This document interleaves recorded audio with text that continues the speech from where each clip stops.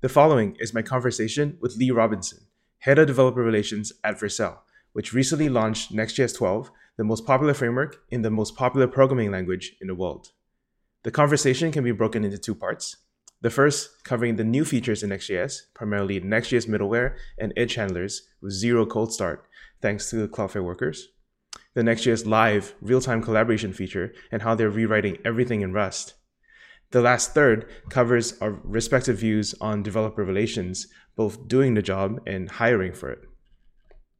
Along the way, we touch on Cloudflare versus Vercel, Remix versus Next.js, static export versus dynamic rendering, Webpack versus SWC, OpenTelemetry and observability, WASM, and awesome people we know in the industry. This conversation could be viewed together with my previous discussions with Ward and Abi of the Gatsby team. Together, Next.js and Gatsby represent two converging perspectives in React performance and developer experience. I hope you enjoyed these long-form conversations I'm trying to produce with amazing developers. I still don't have a name for it. I don't know what the plan is. I just know that I enjoy it, and the feedback from you guys have been really great. Still figuring out the production process. I'm hopefully coming through a little better than I was last time because I was in a hotel last time at KubeCon, and I know I just had to get something out. This time I have a little bit more time. And still, any tips are welcome. If you like this, share it with a friend. If you have requests for other guests, tag them on social media. I want to make this a space where passionate builders and doers can talk about their craft and where things are going. Just for people who might not know, the mission at Vercel, one of the points at Vercel is to build the SDK for the web. And we believe that's something that has all the necessary tools built in to make a great web experience. And that considers having strong defaults, having good components that allow you to optimize the performance of your site. And I think what we found so far in investing in this approach with Next.js is overall it's been working. The metrics that we've been tracking, like core web vitals for Next.js sites, are going up by teams adopting these components and strategies that we're helping teams improve their vitals with, whether that's the image component, script optimizations, font optimizations, including ESLint by default with Next.js specific rules that help with performance and accessibility, and even just the larger theme of conformance that we talked about at the last event, which is just trying to help developers do the right thing and get into the right performance threshold. So that's kind of like the philosophy. What we're launching at conference is a few different things. One, it will be a new version of Next.js, obviously. And it's focused around, I would say, three different things. One, performance with a brand new Rust compiler that's has some really impressive results on performance improvements. So that's good. Two is further expanding Next.js Live, trying to bring collaboration into the browser. We kind of gave a sneak peek at the last event, but going more into that. And then the last one is introducing a new primitive in Next.js called middleware that enables it to be used with edge functions. And I think this one's really exciting because it eliminates some of the trade-offs of serverless, like cold boots. So there's a lot there. We can start with either one of those three, whichever one you're most excited to hear about first. Oh my God, you just dropped that bomb. So for the first time I'm hearing about this. Yeah, screw it. Let's go into the edge thing. So middleware as eliminating cold starts, essentially. Yeah, tell me more. How are you eliminating cold starts? Yeah, so first with like the concept of middleware being a new primitive in Next.js, one of the things I hear a lot, especially with people who are self-hosting, is like, I miss middleware from Express. Yeah, that was great. Like, why don't we have that? And also, that same group of people recognizing that there's trade-offs with serverless that maybe they don't like. They can't get over the cold start. They can't get over the connection pooling. And these are real things that we have to recognize, right? So we're introducing this concept of middleware and a new edge runtime to try to bring back some of the flexibility that you had with servers in this middleware, while also preparing for the future of the web at the edge and really aligning with web APIs. So with middleware, it's essentially the code over configuration approach, which is like temporal, right? It's allowing developers to have complete flexibility from the simple use cases all the way up to the advanced. So getting access to the request and potentially modifying it with a rewrite, redirect, headers, modifying the response, streaming HTML, all that good stuff. And just trying to give developers the tools to do things like A/B testing or feature flags, server-side analytics, bot protection. I mean, the possibilities are really endless there with how you can take advantage of that. So specifically then, this runtime that we're crafting it around is just going to be the web standards, right? The web APIs like Fetch and JavaScript V8 engine.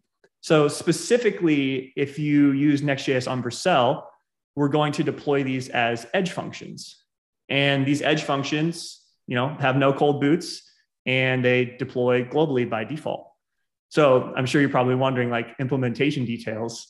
So the initial version of this is built on top of Workers, which is amazing because we love Cloudflare. We love what they're doing, but it's really designed for any web API or any V8 engine. So we're not really sure where that will grow into, but we love Cloudflare and we think they're doing a great job. So we're excited to build this first version on Workers.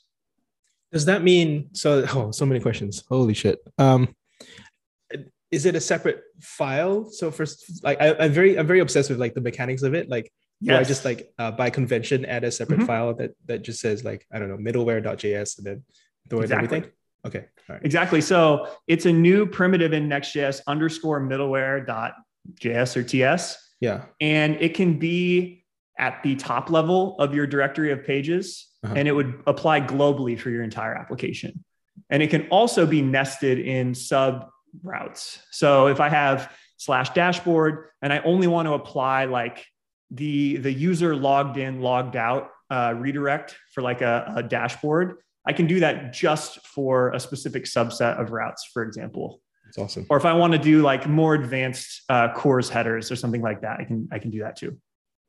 And this may be a dumb question, but how does this work with server components? Because I feel like there's some interaction here. Yeah, 100%. Really, it's trying to align with the future of where React's going. Next.js being a framework built on top of React, it's important for us to stay aligned with that vision, and we feel that they're heading in the right direction. So the overarching theme there, I think, is that there's really, in working with a lot of teams using Next.js or teams who are on Vercel, we've kind of found that like there's nothing that's really static. Like personalization and experimentation have kind of destroyed static only for a lot of use cases. Now, the benefits of static are very real. Like there's so many good things about it. So we're trying to help bring the power of dynamic code to the speed guarantees of static, essentially. And that's really aligned with the future of React, I think. A meta note on that is that I think a lot of people like React Server Components doesn't feel real because it was like released and then, there hasn't been as much updates there. But I mean, shout out to the React team for the working group. I think that's helped a lot in increasing transparency there on what's being worked on. But just to help like shed the confusion there, it's definitely being worked on. PRs are landing. Some of the first PRs are landing in Next.js. I think the first PR that I've seen that was Next.js specific code for React Core was opened, which is kind of interesting. Like it was like Next.js specific details in React Core, very meta. But so we're planning to have a demo of React at the edge for Next.js Conf. And the first application of this is React 18 with suspense on the server. So server-side rendering with suspense. When used in an edge function, it allows you to stream in content from the server. And I think I'm actually pretty optimistic about this because it's better than I expected. Like it got further than I thought. I think in my head, I was like, oh, React Server Components, that's the incredible like thing we're striving for.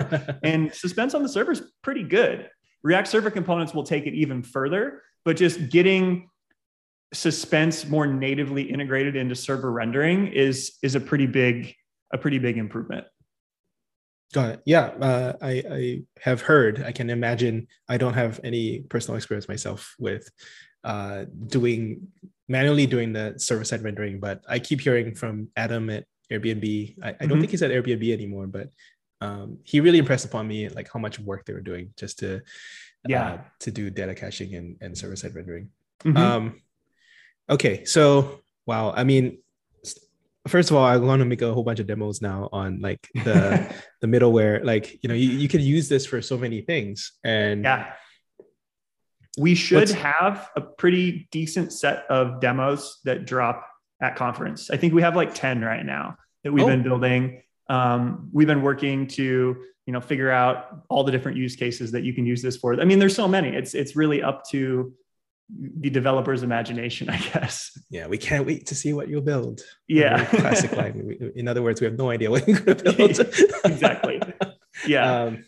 It's funny because like, I'll speak to like the Netlify angle on this. We launched Edge stuff maybe like a year or so ago. But it's very limited to like essentially internationalization.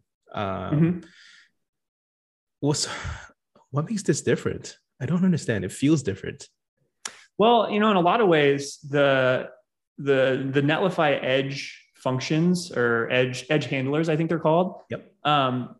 That same use case is something that we hear from customers too for internationalization, which is like even in Next.js, there's teams where the config works for them, like the default internationalization config, and it's great.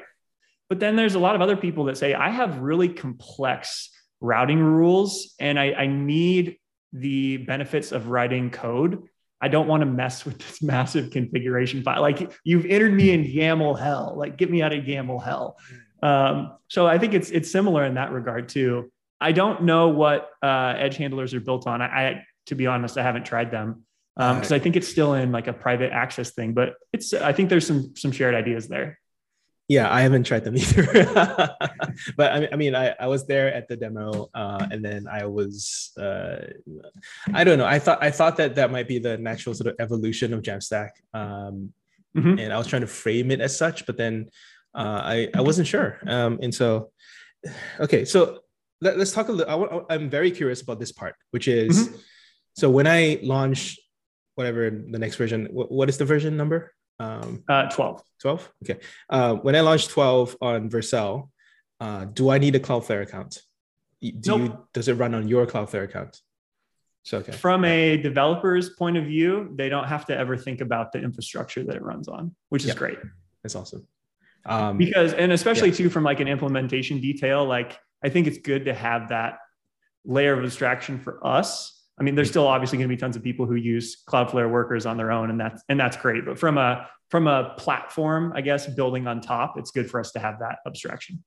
Yeah. So there is some kind of like, I guess, business level deal between Vercel and Cloudflare, where like, as I become a Vercel customer, like I'm essentially backdooring into a Cloudflare customer. Do people actually put Cloudflare in front of Vercel? Or how does like, what if I'm using like the rest of Cloudflare for like, traditional CDN, DDoS protection stuff? How does that work? Yeah. People do put Cloudflare in front of Vercel. I think largely because of the configuration problem. Like we can only go so far with config. Like until we have primitives for defining any code, there would inevitably be customers who wanted the flexibility of, doing something like bot protection. For example, bot protection right now, there isn't a great integrated solution into Vercel, whereas Cloudflare has an integrated solution for that. But then we heard from customers who said, I really want to use bot protection, but I want to use Datadome.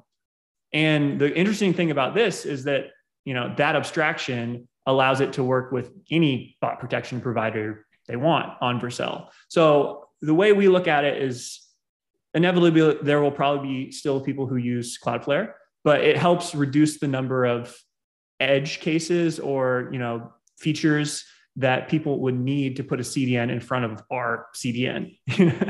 Yeah.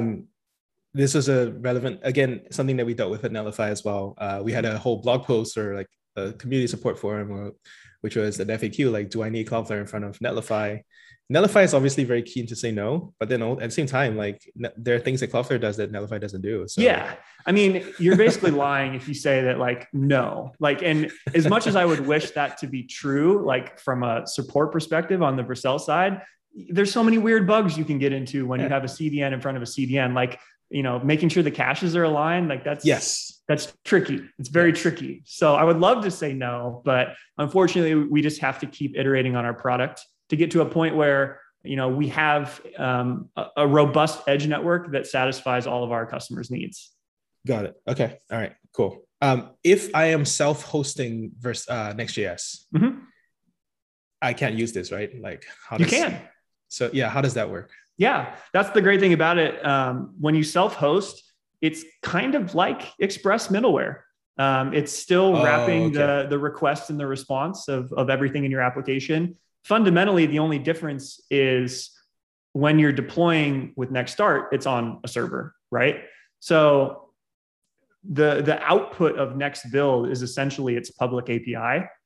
And from a DevRel perspective, I'm working on documenting that better because it's not exactly clear that that's like the API there. But if you're trying to build on top of that, then you can essentially take the build outputs from an edge function or edge middleware and deploy it to Cloudflare workers, or I don't know, Fastly has WASM at edge or something. There's other solutions like that too. So yeah, that's kind of the contract.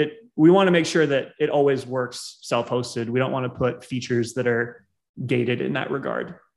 Yeah, got it. No, I wasn't sure if like I had to like spin up a separate deploy to a Cloudflare worker as part of my self-hosted Next.js deployment. So from a Next.js self-hosted perspective, it actually has no understanding of Vercel or Cloudflare or anything really. Yeah, it's just built on web APIs and a pretty strict runtime. So it's not exposing everything. It's only exposing specific parts of that we feel like are going to add value. Got it. Cool. Okay. Have we covered everything to do with the edge stuff? Is there anything that there's one more thing that's kind of interesting with React 18 is that one of the cons with Next.js right now is that you can only do data fetching on a per page level. Like you have get server-side props and you fetch data for that whole page. What React 18 is really enabling and getting towards React Server Components is truly doing data fetching at the component level. And the more interesting thing is intermixing static and dynamic. So kind of going back to what I said earlier, where it's like, it's really hard to make something fully static. But if you can intermix static and dynamic, you can still get the benefits of both.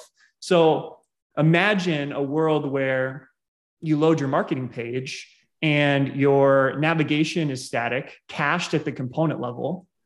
Your hero is dynamic, fetching from your CMS. Then you have a list of the most recent items below it, and that uses ISR, incremental static regeneration semantics, to fetch new data every, let's say, 20 seconds. So it's still static, but it's fetching new data, all within the same page, all using the same structure around suspense. So suspense on the server is kind of unlocking that unification of, I think, a world where get static props and get server-side props don't exist anymore. Like eventually, I think you get rid of those specific APIs because it's all just React. Which is awesome, right? Like, it's so good. I love that. That's a great tagline. React is just JavaScript and Next.js is just React. Pretty much, yeah. Yeah. That's cool. Okay, it makes me, your mention of ISR makes me wonder about the other big, not so big, the other up and coming, I don't know, React meta framework, Remix, is coming up. They're supposed to launch sometime soon. I have no idea when exactly. And they're making a big deal out of like, forget all these 3-letter acronyms, use standard browser caching. What's been the Next.js response on that? Yeah. Well, I mean, overall, their team has a ton of great experience. And I mean, I respect everything they're doing. And, you know, they are right in some ways. browser caching is drastically undervalued and underutilized by many developers, many Next.js developers too. I try to preach that you can just do like response.set header and say, hey, throw a cache control header on here. Like I use that on my personal site to like cache responses from the Spotify API so I don't destroy my rate limit and destroy my free queue. But at the same time, there's one thing that's missing, which is persistent storage. So a good example of this that I actually just saw like about a week ago, I saw a site on Vercel and it was doing server rendering with cache control headers. And the site hadn't been deployed for like a while, like 60 plus days. And it was connecting to a database as a service. And that database as a service had downtime. So I got an alert from Checkly that told me that this site was down. And I went and looked at it and I went to the page and, it threw up the error page. It was completely down, but it was just a static page. Like it was a blog. So this blog that had generated some static asset was down because of a database provider's like intermediate downtime. And I think this is a lot of the value of what gets preached about static is that you have those guarantees about availability. So what ISR and related solutions try to do is respect that you want static generated assets while still having content that changes and being able to update that over time. So for example, in this instance, if it would have been ISR, this person could have still had a blog that was fetching new content, but when it gets generated, not only is it cached, it's also globally distributed to every region and put at that edge. Seriously over-engineered blog, but yeah. Oh yeah. Yeah. Like the crazy thing about it for me is like ISR and that solution, it's very complex, but it enables a whole new swath of developers to utilize that technology. Like nobody's going to go set that up for their blog on their own infra. Like it's just not worth it. You would just server render it, or you would just do like a completely immutable build, right? Just static stuff. So it is interesting. You made me, I want to double check some terminology here. So you talk about ISR so much. Does Next.js just not emphasize static rendering at all now? Like there used to be a frame of mind that you could view like, okay, Next.js is 3 modes. One is the traditional server mode. Yep. The other is a pure static site generator. And then the third is a serverless mode. But it occurs to me that if you're pure ISR, you kind of replicate the static generator.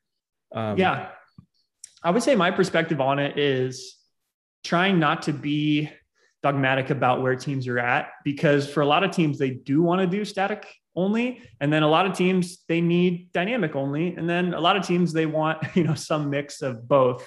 So from a Next.js perspective right now, where we're at, you can still use things like Next export if you truly don't want a server at all. Like you just want an HTML file and then just get rid of everything else.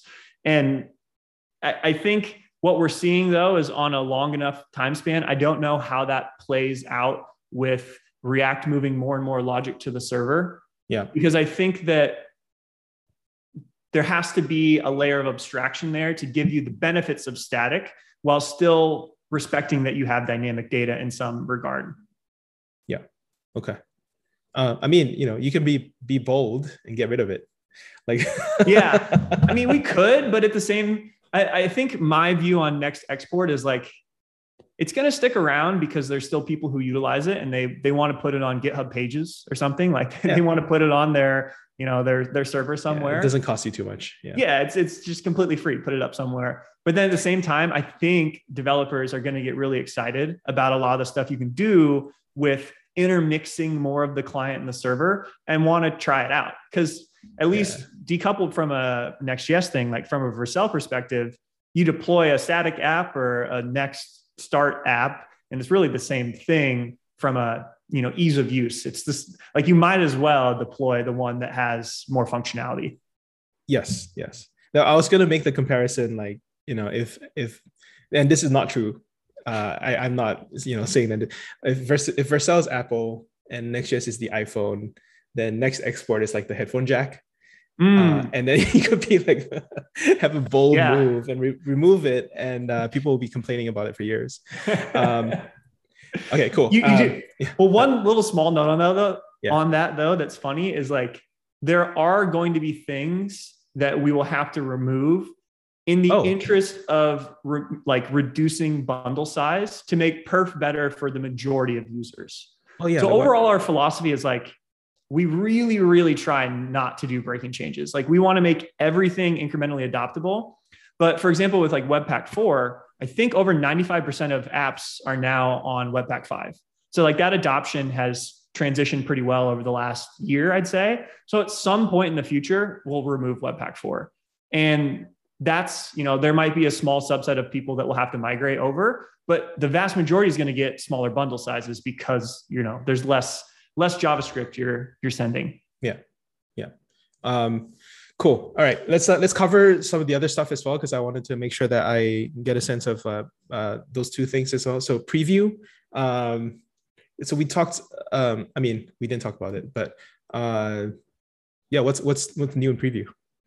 Yeah. So the story around previewing content is that at the last event that we had, the special edition of Next.js Conf, which I don't know if we'll do again. I think it maybe was more confusing than it was like for the branding of it. I guess. I loved it. It's like, it's a 30-minute conference. Yeah. It was to the point for sure. But this one, it's been fun. I just actually got back to all the speakers who are going to be in it. So I'm really excited to see everybody's talks this year. I saw it. You're having Mahmoud on. So that's great. Yeah. So we talked about Next.js Live at the last event, where it's essentially trying to bring collaboration further into the browser. So reimagining the dev engine that runs Next.js such that it can be enabled, only in the browser. And it's funny because it ties into what I just talked about with Edge. That Edge runtime, it's designed for the browser. And it also ties into the new compiler that we're shipping with Next.js, which is the Rust-based compiler. I'll talk about that next, but really both of those things are enabling us now to run Next.js in the browser, hit save, update your code and have it be instant. And then also build in Git integration on top of that. So you make some changes, you hit a button, you open a PR, right? You commit those changes, you're done. Trying to reduce the feedback loop there and make it easier for teams to collaborate, whether it's copywriters, designers, anyone on your team. Yeah. As far as I know, you're using Replicache for the real-time presence or edit. Do you have cursors? I don't know if you have cursors. I haven't seen it.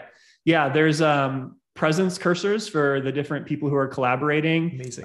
There's going to be commenting. There's obviously code editing as well too. And then I don't know. We just hired a PM, Becca, who's going to be leading that project. She'll be speaking at Next.js Conf, and she has some pretty great ideas for where to take that in the future.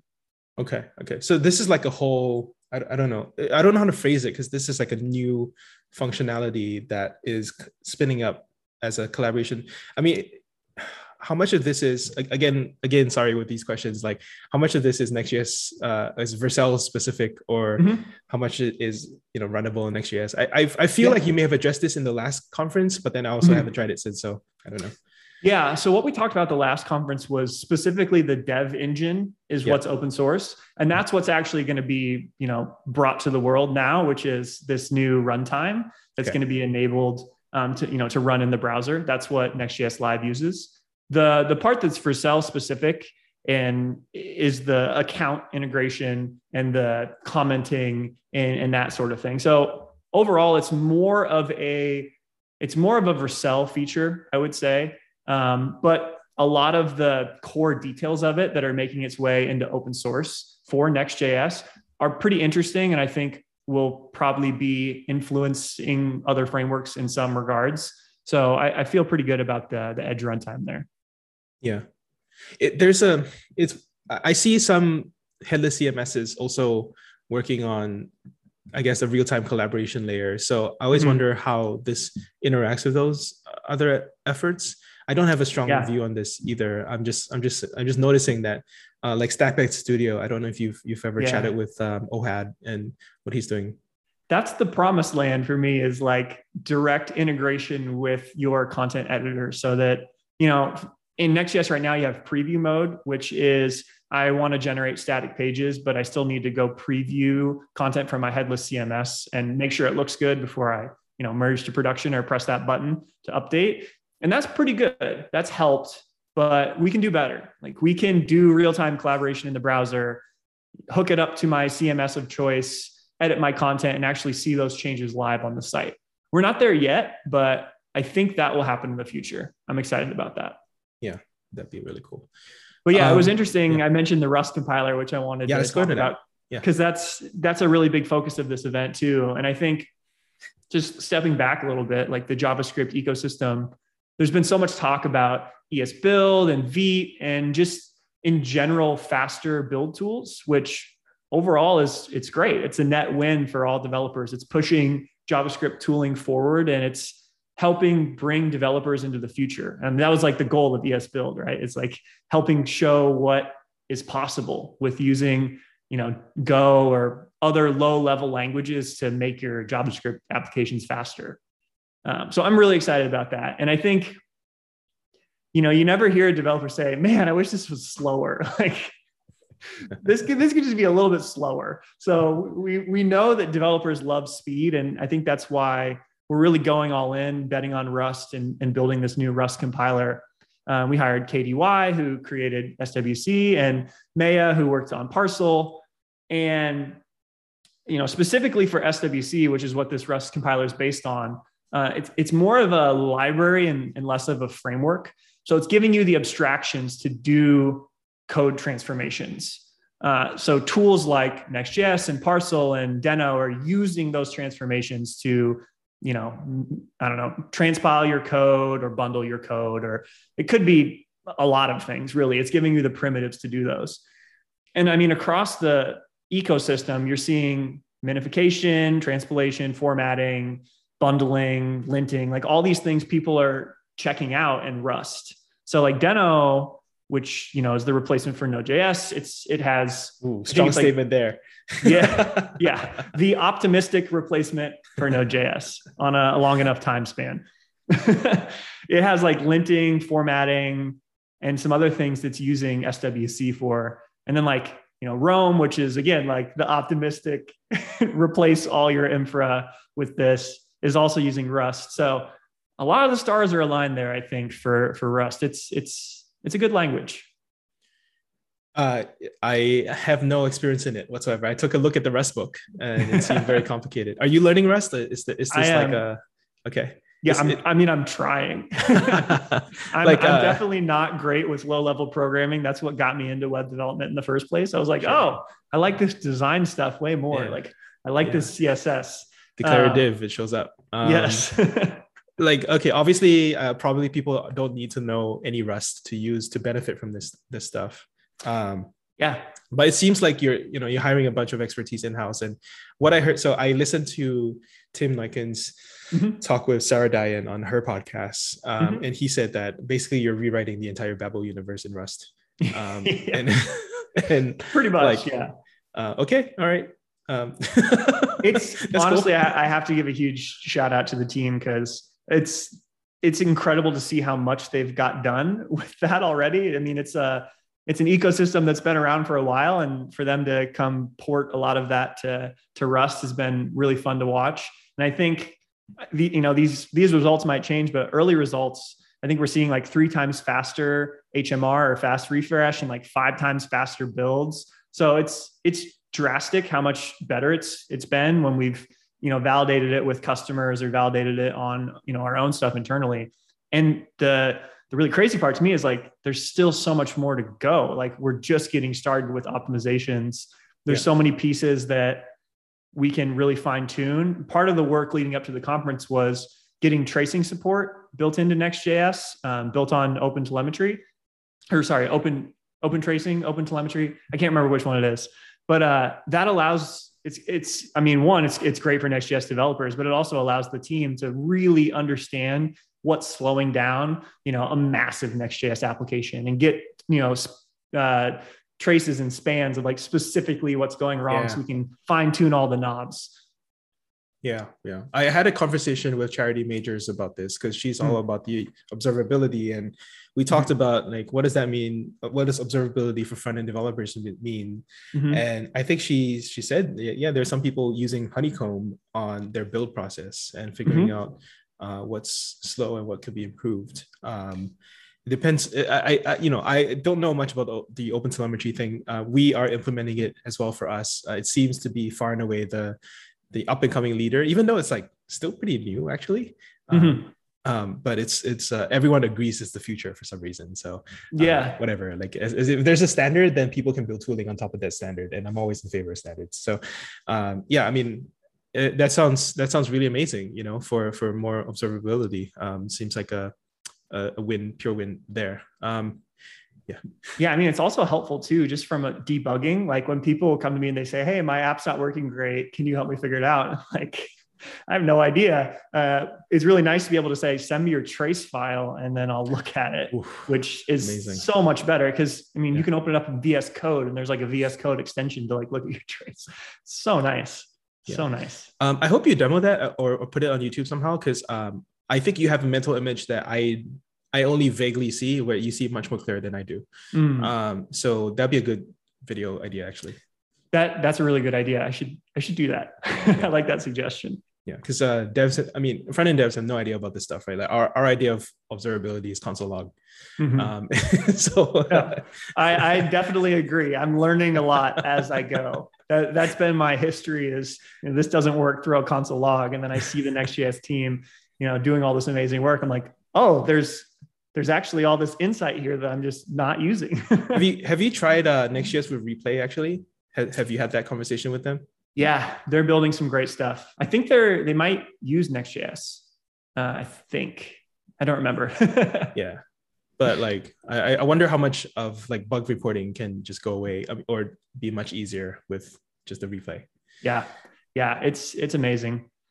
So yeah, I mean, the Rust compiler I'm super excited about. It's really interesting to, what were you gonna say? There's one more item which I wanted to clarify. So you hired Tobias, you have Webpack 4 and 5. Yeah. And you have SWC. You just said SWC can also do bundling. Yep. What's up?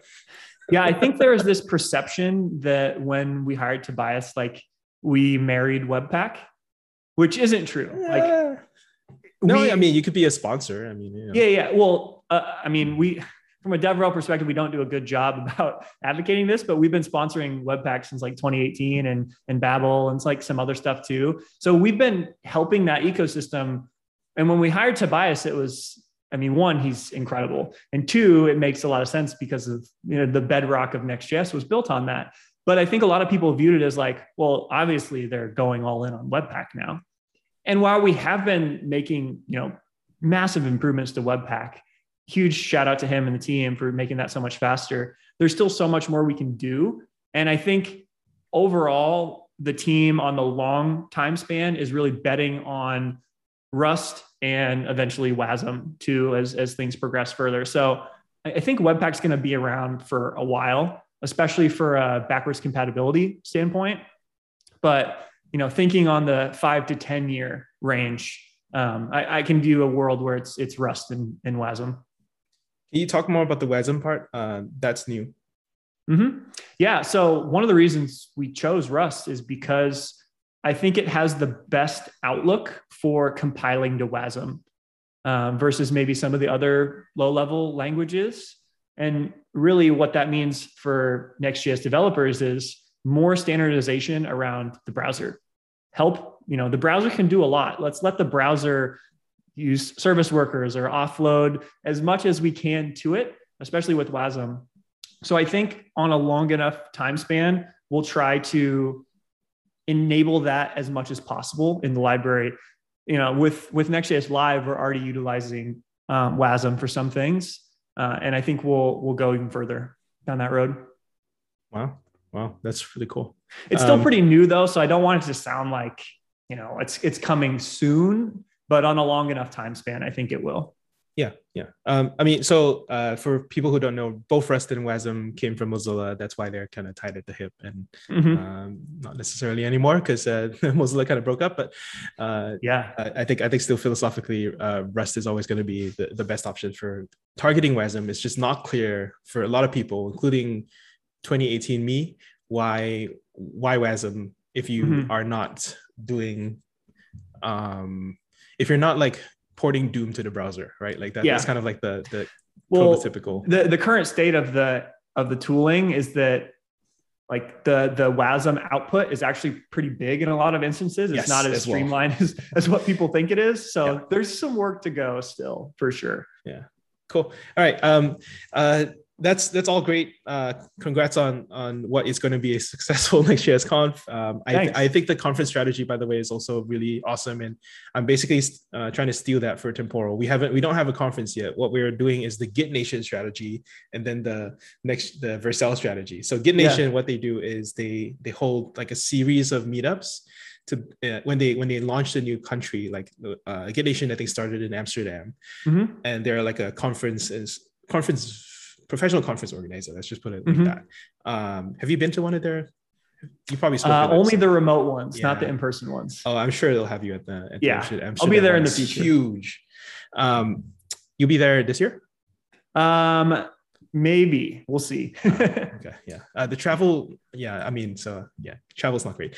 Anyway, so yeah, they'll seed a meetup, and then get a regular attendance list and build up like all the attendees and guest lists, and then they'll launch a conference at the meetup. Mm. So I like that, and that's kind of what we're doing as well. My goal is to hold the 12 consecutive monthly meetups that are increasingly bigger and better produced, and then we learn how to organize an event rather than jump straight to a conference, which is what I've done in previous companies. And it's doable. It's just much easier when you have a regular returning list of meetups. And I think that's Yes. some DevRel Conferences learning. are there's so much work. I didn't Yeah. realize how much work they are, but Tell it takes me, a yeah, village. tell me Yeah. like some behind the scenes stories about like what does it take to organize the next conference? I mean, thankfully, we have a great community who wants to submit talks and be Yeah. involved. So there's lots of time spent going through the applications for people to speak, and talking to the potential speakers and figuring out who would be a good fit. And then even after that, there's coordinating with those speakers to make them understand how to have a high quality talk. In some instances, we're like sending them a mic or some gear to make sure that they have a good talk. And that's just the speaker side. Then there's like the filming side. I think I have 3 videos that I'm doing for Conf, and that are hopefully well produced. So that's taking time. I'm coordinating with my now team of 4 DevRels, like on videos that they're making too. There's the keynote, which helping write the script for that and make sure that that's succinctly telling the message of the whole event, is another big thing. Filming that on site and like finding locations and working with logistics of getting people in person for some of those things. It's a lot. And that's just even before the event. And you get to the event and you have community moderators, team moderators, setting up channels on Discord. Hassan, who we just hired, is like leading Discord. He's going to make sure it's an incredible experience for the event. So I'm super excited about that. I know that you're friends with him as well. So that's awesome. Yeah, great hire. It was actually fairly competitive, which is pretty interesting. Yeah. So, because I was worried for him. So the background is this Nutlope on Twitter, and the background is like I knew him when he was just graduating from college, and he was part of my career community. And he joined Fig, and Fig was a super early startup, and I was like, yeah, I mean, there's some risk here, but also they have good backing. And then they laid him off in 2 months. Yeah. And as much as like I've been exposed to Silicon Valley startups, like that doesn't happen. Yeah. But he turned it around. All credit to him. And he's been here for 1 week and he's already doing an amazing job. So I'm super excited about him. Yeah. I mean, people like that are going to be successful anyway. You just try to catch them early. Makes my job easy. Okay, so we got right into this. You joined Vercel a year and a half ago ish, 2 years. Yeah, year and a half. And now you're hiring DevRels. Yep. What's the ramp been like? When did you start deciding to grow the team? Mhm. And how do you hire? Yeah, I started hiring for my team in, I would say probably about May. No, probably April is when I like started putting out feelers for people to join. And it's a lot of work. I think there's a lot of people looking to break into the DevRel space, but then there's a subset of those people who align with what you're trying to do and who are also active in your community, ideally. Because then they understand the values and what you're trying to do, which makes it a lot easier. It's easier to teach the technical skills of like video production than it is to teach being passionate about the technology and the community. So it's taken some time to get to where we're at now with 4 people on my team, Delba, Steven, Hassan, and Steph. She starts on Monday. And I'm just so excited. They're all great. I couldn't have picked or couldn't have found better people. So I'm really, really excited to have them on the team, but it's difficult. Like hiring, I didn't have as much experience being the directly responsible hiring manager. I was just like partially involved a lot of the time before. So it's an investment of time for sure. Yeah, gotcha. What is a hiring loop for Vercel DevRel look like? Yeah. So one of the really cool things about DevRel, I think, and I was almost going to tweet this the other day. It's like you see people on Twitter who are upset about dev hiring processes, rightfully so, right? Yeah. And then you look at DevRel, and it's like Huh. you can learn like so much about somebody from their online presence to where you get to the interview stage and you're like, I already know this person. Like, Yeah. if somebody wanted to hire me, everything I've done is online, like my whole portfolio, all my videos, all the work I do.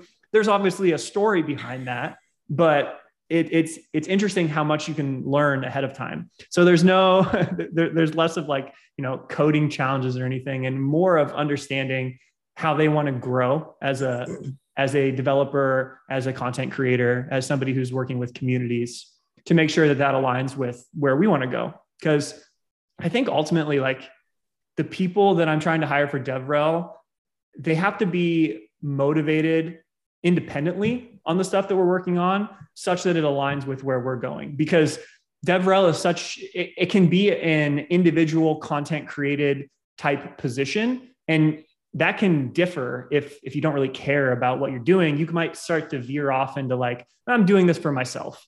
I'm not really doing this for the company. So it's important that people you hire want to work on the tools you're building. They want to be involved in the community that you're building. And they enjoy the trajectory of where their career would be going in DevRel. Do you have a policy on what is personal content versus company content? What should be on Vercel's YouTube versus their own YouTube, stuff like that? I wish I knew. I wish I knew, because honestly, I struggle with that myself. Yeah. I don't even know sometimes. The lines are blurry. Lines are blurry. They're very blurry. And I think I almost think about it like tech reviewers who review content. They sometimes have sponsored content where it's like, a company paid me to make this review. And then they also have like hot takes or like personal opinions. And some of the content that I've produced since I've kind of been in leading DevRel is like, when I put out a personal opinion piece, that's me. Like, yes, I work at Vercel, but I'm putting this out under me. But if I'm building like, the getting started guide to Next.js, like that's part of Vercel stuff. Yeah. That's how I've kind of divided it in my head, but I don't know. Who knows? Who knows? I do think, and these are my evolving thoughts. So first of all, I'll chime in with a bit of my own perspective. So first thing you learn about dev Twitter, you do not want to tweet hiring opinions. Everyone believes that they know how to hire, and no one cares about your context or nuance. I'm glad I didn't tweet that. So for example, the thing that you would get canceled for is, so if I have a life, I have family, I have kids, and I've worked in closed source companies all my life, I can't work for you. And that's not true, but like, you don't get to say that. They'll just cancel you without thinking. the other thing is what you just said about people knowing you before you apply. That does help, right? It's whether or not you like it, or whether or not it's fair. Having a public record of work actually makes it a lot easier, and it's much better of a deserialization algorithm than a 30-minute code challenge, right? Oh yeah. So I always like to say that you don't have to be internet famous. You just have to be instantly verifiable. Oh, 100%. Yeah. So it's very much like a proof of work type of thing. Like, yeah. I don't have to know who you are, but when I look you up, I should be able to tell that your work is legit in some shape or form. And so my relationship with that is one of my Amazon interviews. I was interviewing with Amazon for a developer relations position there, and this person came in and sat down across from me, and he had my blog up, and he was like, "This is just a formality. I just read your blog." Right? Like he didn't know who I was, and that's fine. Like I'm not going to be known to everybody, but like making myself easily discoverable made it so much easier. And I think that's definitely an advantage that some people can choose to build if they want to. I mean, just to emphasize that point, like Steph, who's joining our team on Monday, it's really funny. Both Steph and Delba like used to be in med school, and they're like, really? I'm not going to do this. And now they, changed careers into being a developer. And I saw one of Steph's videos on Tailwind, and I had never seen any of her content before. I saw it, I was like, wow. Which one? I've retweeted her stuff before. I don't know let me find what her Twitter handle exactly is. I believe it's Steph Dietz. I just like featuring things. Yeah. Steph _DIETZ _. Yeah. But she tweeted a video about like building with Tailwind a long time ago. And I saw it and I was like, she's great. And she has, 320 followers. She could have thousands because she makes great content. And I was like, she would be a great fit on our team. I think she understands how to create content and convey the message well. Like I watched her video and I didn't even know a lot about what she was talking about in one of her videos, and she explained it really well. So she's been working with us for a few videos, like some of the Vercel ones. And I was like, yeah, she should come on full time. So I'm really excited. Like the Webflow versus coding one was really interesting to me because it's an interesting perspective on it. Awesome. Yeah, and she gets the thumbnails for sure. Yeah. There's a whole art to the thumbnails. That's true. But I'm really excited she's joining. She's great. Okay, so it's interesting because I saw her putting out more Svelte content. I was like, oh, she's interesting. She's kind of going into this Svelte direction, but so she'll be producing more Next.js content now. Oh, no, actually, she's going to be focusing a lot on Svelte and Next. Okay. Which is great because we like both of those. And from a Vercel perspective, I love Svelte and I love what Next is doing too. And she started using a lot of Vue and Next. I was like, hey, you should check out Svelte. And she started using it. She's like, wow, this is so much better. Like, I like this so much more. Yeah. So she really likes Svelte too. I'm excited to have her make more content on that. Like the latest video she just put out was essentially like JavaScript you need to know for using Svelte. And it was like 40 minutes long. Like it would have taken me like 3 weeks to put together that video. And she cranked it out. So she's great. Awesome. It's awesome. So yeah. So does that mean you're adopting? So, okay. What are the, at Netlify, we had like each DevRel focus on a specific community, right? So I was React, and then Sarah/Divya was Vue, and then Taro's Angular. Do you have like a framework split, or how do you split stuff? Yeah, I think we're still trying to figure that out a little bit. Right now, there's a little bit of ownership like that. I wouldn't necessarily say framework split, but like Steph will be focusing more on the Next, Vue, Svelte type of things. Delba's looking more at the React Next.js side of things, but we haven't really formalized that yet, but that might happen in the future. I think overall from like a content perspective, obviously we'll always have content on React and Next.js, but yeah, I'm really happy with the direction Svelte's going and Next and, other up and coming frameworks.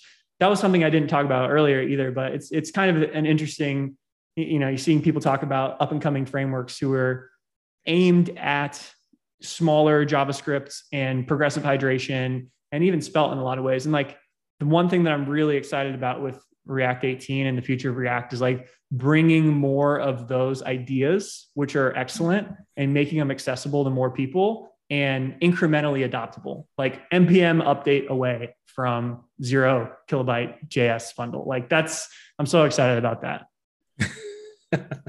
Yeah.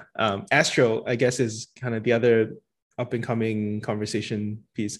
So I haven't released this conversation yet, but I also had another chat with Mishko Hevery, who's working on Quick as well. Mm-hmm. I've been trying to classify these as essentially like bootloaders, because Astro kind of works with React or Svelte or Vue, but they're kind of JavaScript optional, in more of a more native of a way than Next.js could be JavaScript optional, but it's not. So it's an interesting evolution for sure. I don't have a framing around it. I don't know if you have.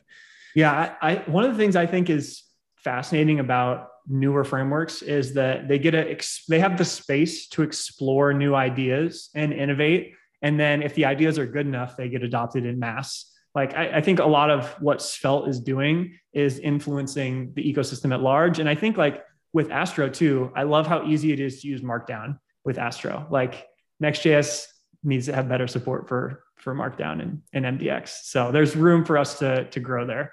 It's pretty good. What do you mean better support? It's pretty good. You just maybe I'm obviously hypercritical of everything, but what could be better? I don't understand. There wasn't multiple ways to do Markdown in Next.js. So the pro and the con of that is that you have the flexibility to choose which one you want, but selfishly from a like encapsulated bundled perspective, it would be great if it just worked out of the box. There's trade-offs, of course, but I don't know. That's a world I would like to get to. Okay. All right. Well, I mean, you control the MDX spec or whatever. Kind of. that's pretty.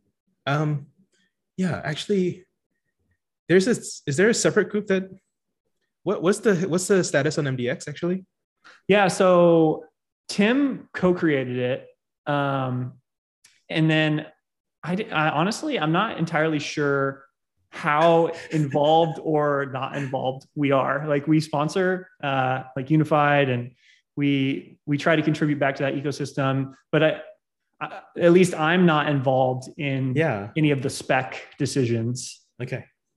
Yeah. There was I know there was MDX V2, there was an MDX Conf, and I'm not sure what the organization is or who runs it. That's a great question.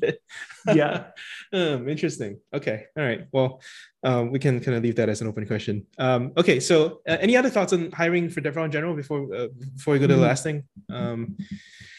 Mostly, I think the thing that I would leave with is for people listening who are thinking about getting into DevRel, it's an incredible time to do it. And it's an incredible opportunity to grow in your career. I feel like I've 10 to 100x what I've learned in the last year and a half. Just there's so much to learn, and DevRel allows you to really throw stuff at the wall and see what sticks. So it's great. There's a lot of advice on getting into DevRel, and it's obviously a fairly desirable job, at least to you and I, because we've done it. No, actually, I get a lot of questions from founders who are like, when should I hire my first DevRel? How to hire, who to hire? So I guess you were the target of that. Yeah, it's interesting too, because when I joined, for the longest time, like Guillermo and even Tim really were doing so much DevRel, exactly. Like, and they still do, right? Like they're still great about that. But it's been interesting joining and starting to formalize some of those efforts, because there was only so much time in the day for the CEO and the lead of Next.js to interact with field people's questions or field people's issues. So that's where, or create content or build a community or all the many different things. So that is something that I do say, like if you're a founder, try to do the job first before you hand off the job, because if you can't do it, then you're not going to be able to persuade people to join you or buy your stuff. Yep. And the founders on the DevRel team for sure, and there's also something about DevRel is understanding marketing too, in some regard, whether, it doesn't matter what the classification is, but that's great for founders too, because if you can do great developer marketing as a founder, you're going to, knock it out of the park, especially if you're doing dev tools. Yeah. What are your strongly held beliefs about developer marketing? That's a good question. I think that like my philosophy on all of the content that I write is I try to be overly critical on respecting people's time. So I try to make things as succinct as possible and put the bottom line up front, or like however you want to call it, the TLDR, and try to always, or as frequently as possible, ship high quality content all the time. It's like, it's so difficult because at some point you're going to lose your quality bar. Like you just can't scale without, can you, okay, whoa. This is, okay, high quality content all the time. Can you break that down? Like what does that actually mean on a week to week basis? Yeah.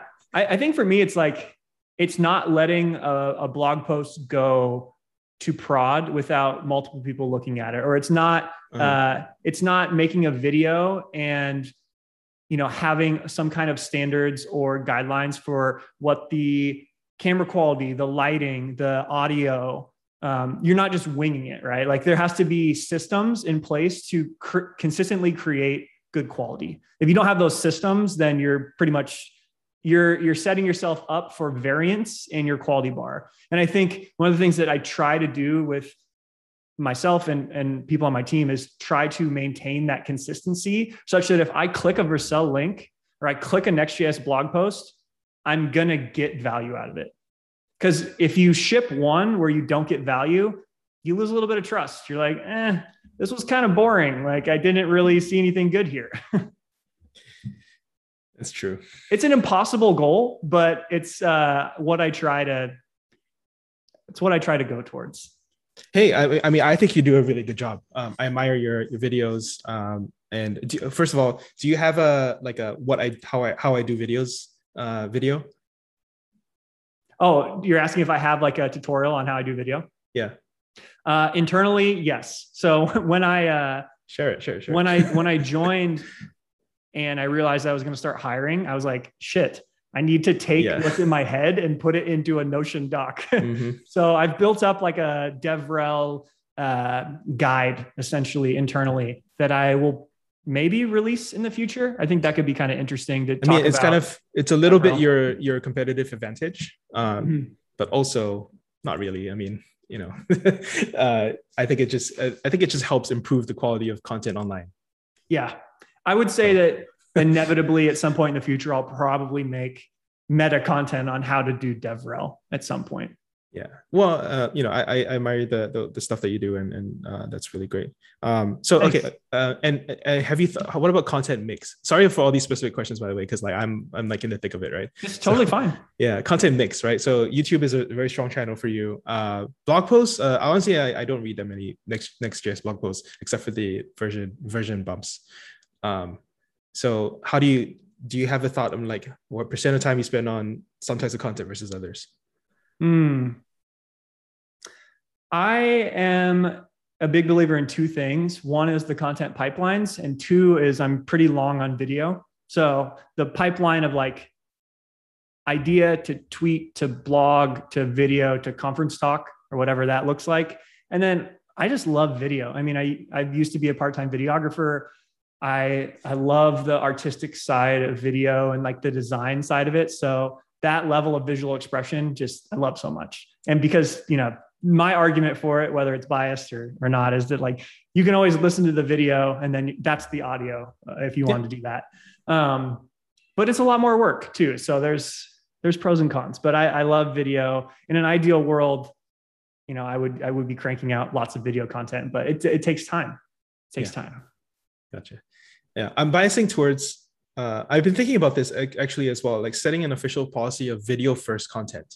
So what that means is that like I have a lot of engineers in the company who have interesting thoughts to share, but they'll never sit down to write a blog post, or they'll take forever to write it. Like, I have some blog posts that have been drafted and just sitting in drafts for two months because like they didn't like it enough. But if I can get them to sit down for a 30-minute Zoom, publish that Zoom, and then take that and then turn it into a written form of content, then it's much easier on their side, and I get to produce more as well. So it's something I'm thinking about. I'm not sure if your thoughts on that. I do have to run, but okay. This has been super fun. I'm glad that we had a chance to talk.